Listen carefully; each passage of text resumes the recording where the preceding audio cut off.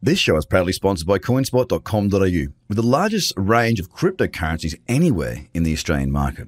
With an updated verification process, you can now be verified using only your driver's license or passport within seconds. You can instantly deposit funds and instantly start buying and selling your favourite cryptocurrencies in under 5 minutes. CoinSpot are giving away $10 worth of free Bitcoin for each verified user once they make their first deposit. Just go to coinspot.com.au/BTC123. Trader Crypto Podcast. This is the Trader Cobb Crypto Podcast. Hello, ladies and gentlemen, and welcome to the Trader Cobb Crypto Show. Today's show is brought to you by tradercobb.com, where you can go across and find all of your crypto trading education needs. Today, I've got another great guest with me from an interesting project out of here in Australia that I'm very keen to speak more about. His name is Joshua Marriage. Is that correct, Joshua? Have I pronounced that correct? Yeah, look, in high school, it was marriage, and yeah, it is French, but we'll just go with marriage. No problem. And Joshua is the Australian Coordinator of Cloakcoin, and he also hosts a podcast of his own called HODL Cast, which is for new investors to get involved. Now, Joshua, thank you so much for being on the show with me today.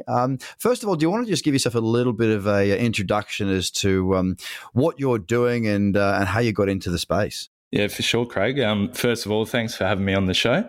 I'm basically the Australian Coordinator for Cloakcoin. That takes up most of my time. We're a privacy-focused cryptocurrency that launched in 2014, and then as well to help me with networking and getting new people involved in the space, I've started up HODL Cast, which is basically where we talk crypto for the average Joe and try to simplify the initial inroads for new investors. Yeah, nice. I think there needs to be more of that sort of stuff. That's kind of what we try and champion in the space. So that's excellent. So from where you are now to where you were, I mean, when did you enter into blockchain crypto? What was the reason for getting in for you? Just want to sort of start from the very beginning. What got you into crypto and when was that, mate? Yeah, for sure. My story is probably quite typical in some regard, with having a very early interest in the space and then being maybe a little bit afraid of getting involved. So I probably heard about Bitcoin for the first time back in 2014, 2015, around Christmas.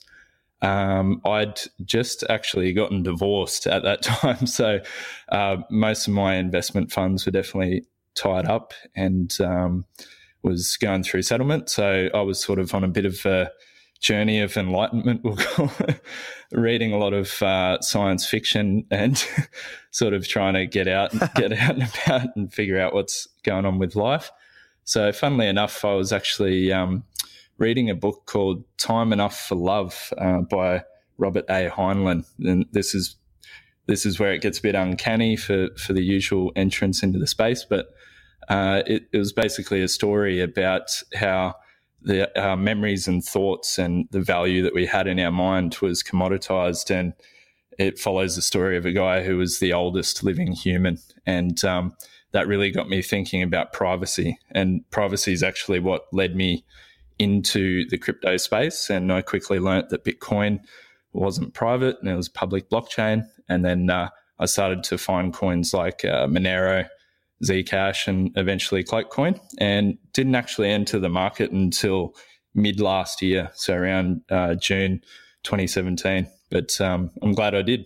Yeah, I'm sure we're all very glad that we did once we eventually got there. So your journey of self-discovery, and you sort of found it in a bit of a trying period of your life. So that's good that helped you through it. And obviously, investing in the space in those early days is a very, very good thing. Now, where you are now, you're a full-time participant in the market now, aren't you? Yeah, I sure am. So it's been quite a tumultuous and exciting journey, but I actually started out as an electrician and then got into engineering and involved in the energy markets and analytics.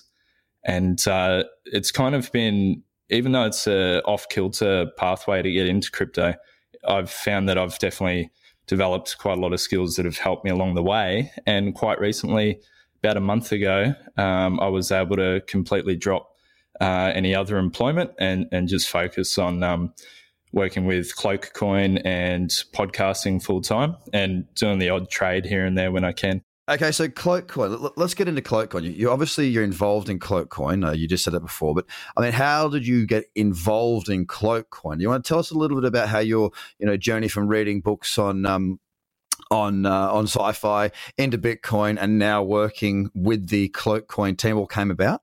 Yeah, I guess as someone who values privacy quite highly and also financial freedom in the more general sense, I was definitely on the hunt for different privacy coins. They do make up a fair portion of my portfolio. So I was researching one day, came across Cloakcoin as an up and comer, but something that really stood out about it was it had been around since July 2014. Now, back in the early days, it did actually go through some troubles where they had issues with development team and a few things that sort of almost brought the project to its knees. But luckily, there were a few community members and some developers that were really quite committed and really believed in the vision. And they managed to keep it alive, rebrand it, create the Enigma payment system, which is a off-chain mixing service which anonymizes the transactions. And basically just after looking into them for a couple of months, I eventually decided to invest and got in below a couple of dollars, and it rode up nicely very soon after I invested. So that got me even more interested. But I was very active with the community, and I actually found there were quite a few Australians involved. Some people up in Queensland from where I am originally, up in North Queensland, a few people on the Gold Coast. And I just really got talking to these people and found out that as someone who values community, I could really relate. Little bit of background on the community side. I've had a couple of online ventures in the past. One was called Beardspo. It was a men's grooming community, which grew into a bit of an online commerce venture and a few viral YouTube videos and a small documentary on ABC TV here in Australia. Wow. But yeah, I'd shaved the beard, new lease on life, and just was excited to get involved in crypto. So I started off doing a few blogs here and there, caught the attention of the Cloakcoin team, and then we sat down and discussed developing the Australian and the Pacific market, so looking at the APAC region. And it seemed like the right fit. So I joined the team and dropped my job completely and went at it full hog. Excellent. And I mean, look, with Cloak, is it actually an Australian project, or it just has an Australian sort of following? It's actually based in Germany. So the majority of the team are in Munich, and I think there's a couple of guys in Berlin.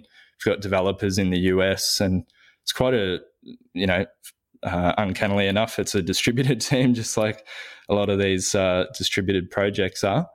But in terms of Australia, it's just that a lot of people don't realise that we're in a truly burgeoning market here, where there's quite a lot of support from government agencies. There's a lot of organisations that are willing to look into the technology, and we've got some really innovative projects like Living Room of Satoshi, Travel by Bit, and even Bamboo, which is like Acorns, where your spare change gets invested, but instead of in the stock market, it's into crypto.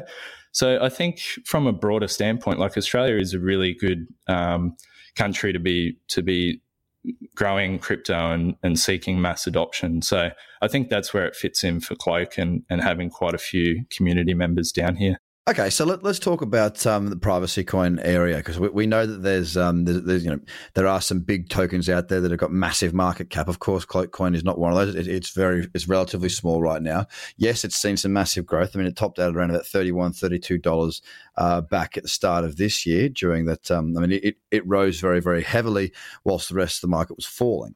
Now, what do you see for Cloakcoin as being some key areas that need to be resolved, some hurdles, and what are you guys doing currently currently to overcome that? Like, make us believe that this is going to work out the way Cloakcoin wants it to work out, and tell us first, what is that vision that Cloakcoin has? Yeah, definitely. So to start off, there's really quite a misconception amongst the masses, especially within the media, about the purpose of privacy coins. Now, a couple of weeks ago, I was hosting some panel discussions at the Bitcoin and Blockchain Fair in Sydney, and we had some government officials from Austrac there, and we had some really interesting conversations with the audience. And it was funny how blunt people's opinion on privacy was. They basically thought that you get privacy coins to buy drugs. You get privacy coins to, purchase hitmen and other illegal services, which, it couldn't be further from the truth. In actual fact, a really good example was laid out by Alex Saunders from Nuggets News, who I know that you're mates with. And he had a really good, really blunt example, actually. He said to the person in the audience that, hey, mate, can I have your Bitcoin address so I can send you some Bitcoin? And the guy says, yeah, here you go. I've sent you that Bitcoin and I've just checked your wallet address and I know exactly how much money you've got.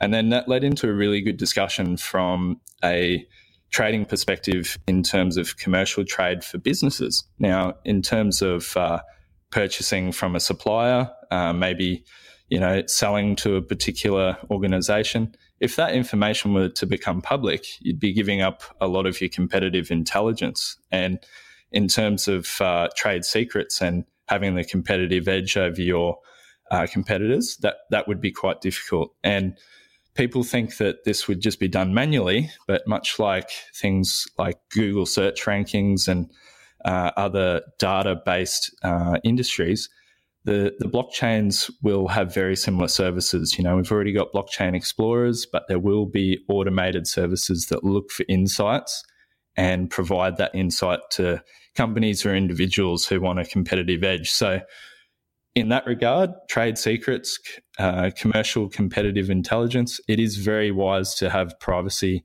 cryptocurrencies at some point within your business, and also as an individual, just from the ideological standpoint of, keeping that basic human right. So we're definitely not in support of any black markets or any illegal activity. We only support the use of privacy coins for, they're really beneficial purposes. And we're definitely very passionate about our philosophical standpoint for privacy as well. So, for a privacy coin to have success, obviously for your coin, for Cloakcoin to be a successful outcome for everybody involved, there needs to be more people using it. So how do you get more people to use it? Have you got any partnerships lined up? Is it, we know that Monero work with certain providers that obviously Monero are probably the largest of the privacy coins.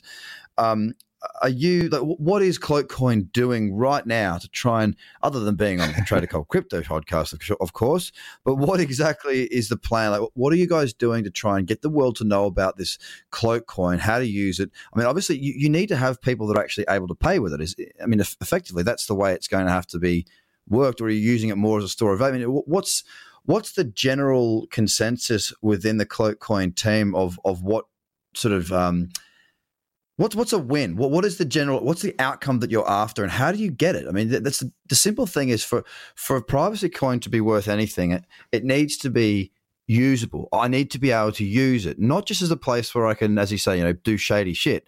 It needs to be in a position, and it needs to be in a place where I can actually go, well, I don't need everybody to know that I have X amount, but I can pay for my bills. I can pay for my groceries. I can buy a car. I can do these types of things. Now, you did mention Travel by a Bit and Living Room of Satoshi. What have you guys got on the cards, and what's your objective to try and allow people to use Cloakcoin in a practical manner, which will then allow people to see the use case and onboard into the token, creating a larger market cap, making the coin go up in value, which is obviously good for the coin holders, people that were going to use it. Because, if you hold money that you can spend and that money is worth more at the end of the week, that's even better. What's your plan towards that? Yeah, definitely, mate. You're exactly right. Like in terms of any cryptocurrency where its primary focus is a medium of exchange, user adoption and actual transaction use is very important. It leads to wider adoption. It leads to the utility of the coin actually being worthwhile.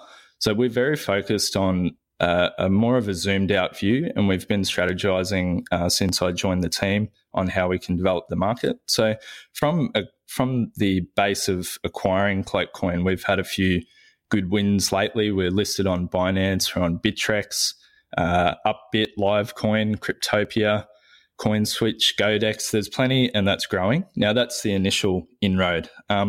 For Australia, I've been in talks with a number of exchanges. Obviously, I can't go into too much detail on that because, in terms of trading and information that I'm allowed to release.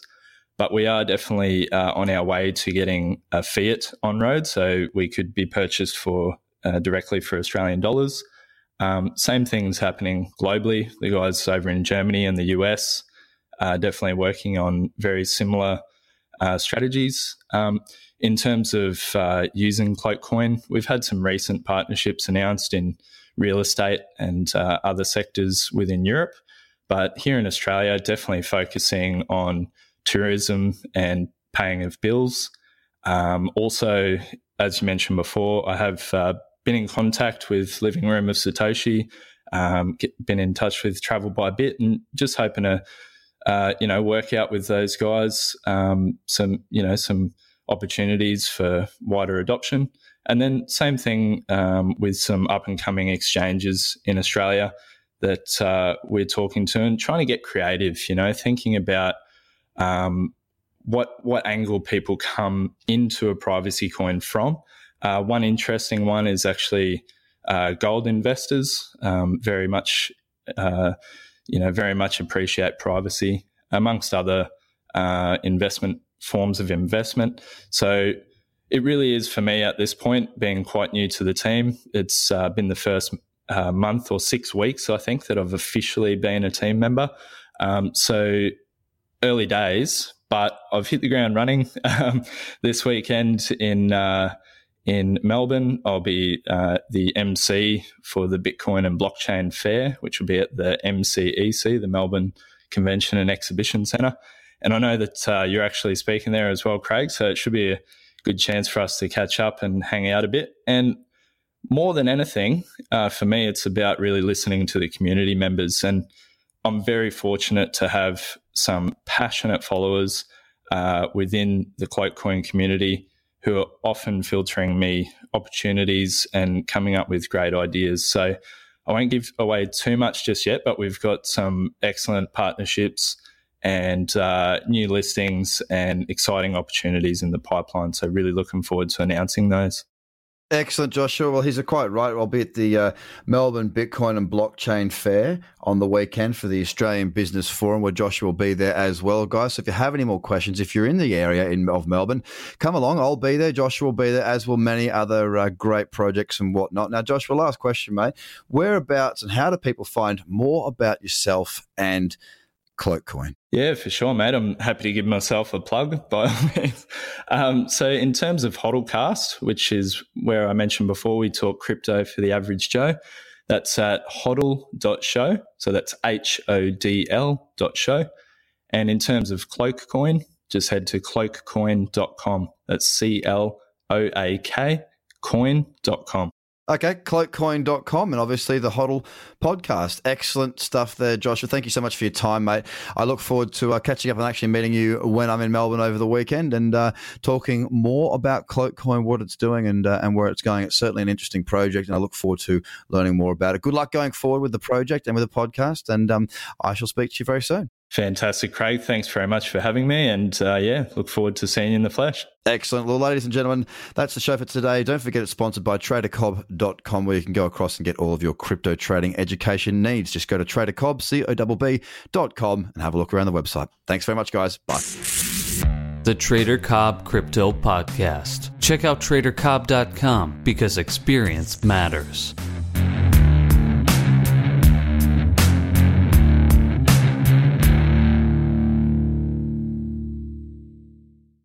This show is proudly sponsored by coinspot.com.au, with the largest range of cryptocurrencies anywhere in the Australian market. With an updated verification process, you can now be verified using only your driver's license or passport within seconds. You can instantly deposit funds and instantly start buying and selling your favorite cryptocurrencies in under 5 minutes. CoinSpot are giving away $10 worth of free Bitcoin for each verified user once they make their first deposit. Just go to coinspot.com.au/BTC123. Views are of the advertiser, not Trader Cobb or the audio presenter.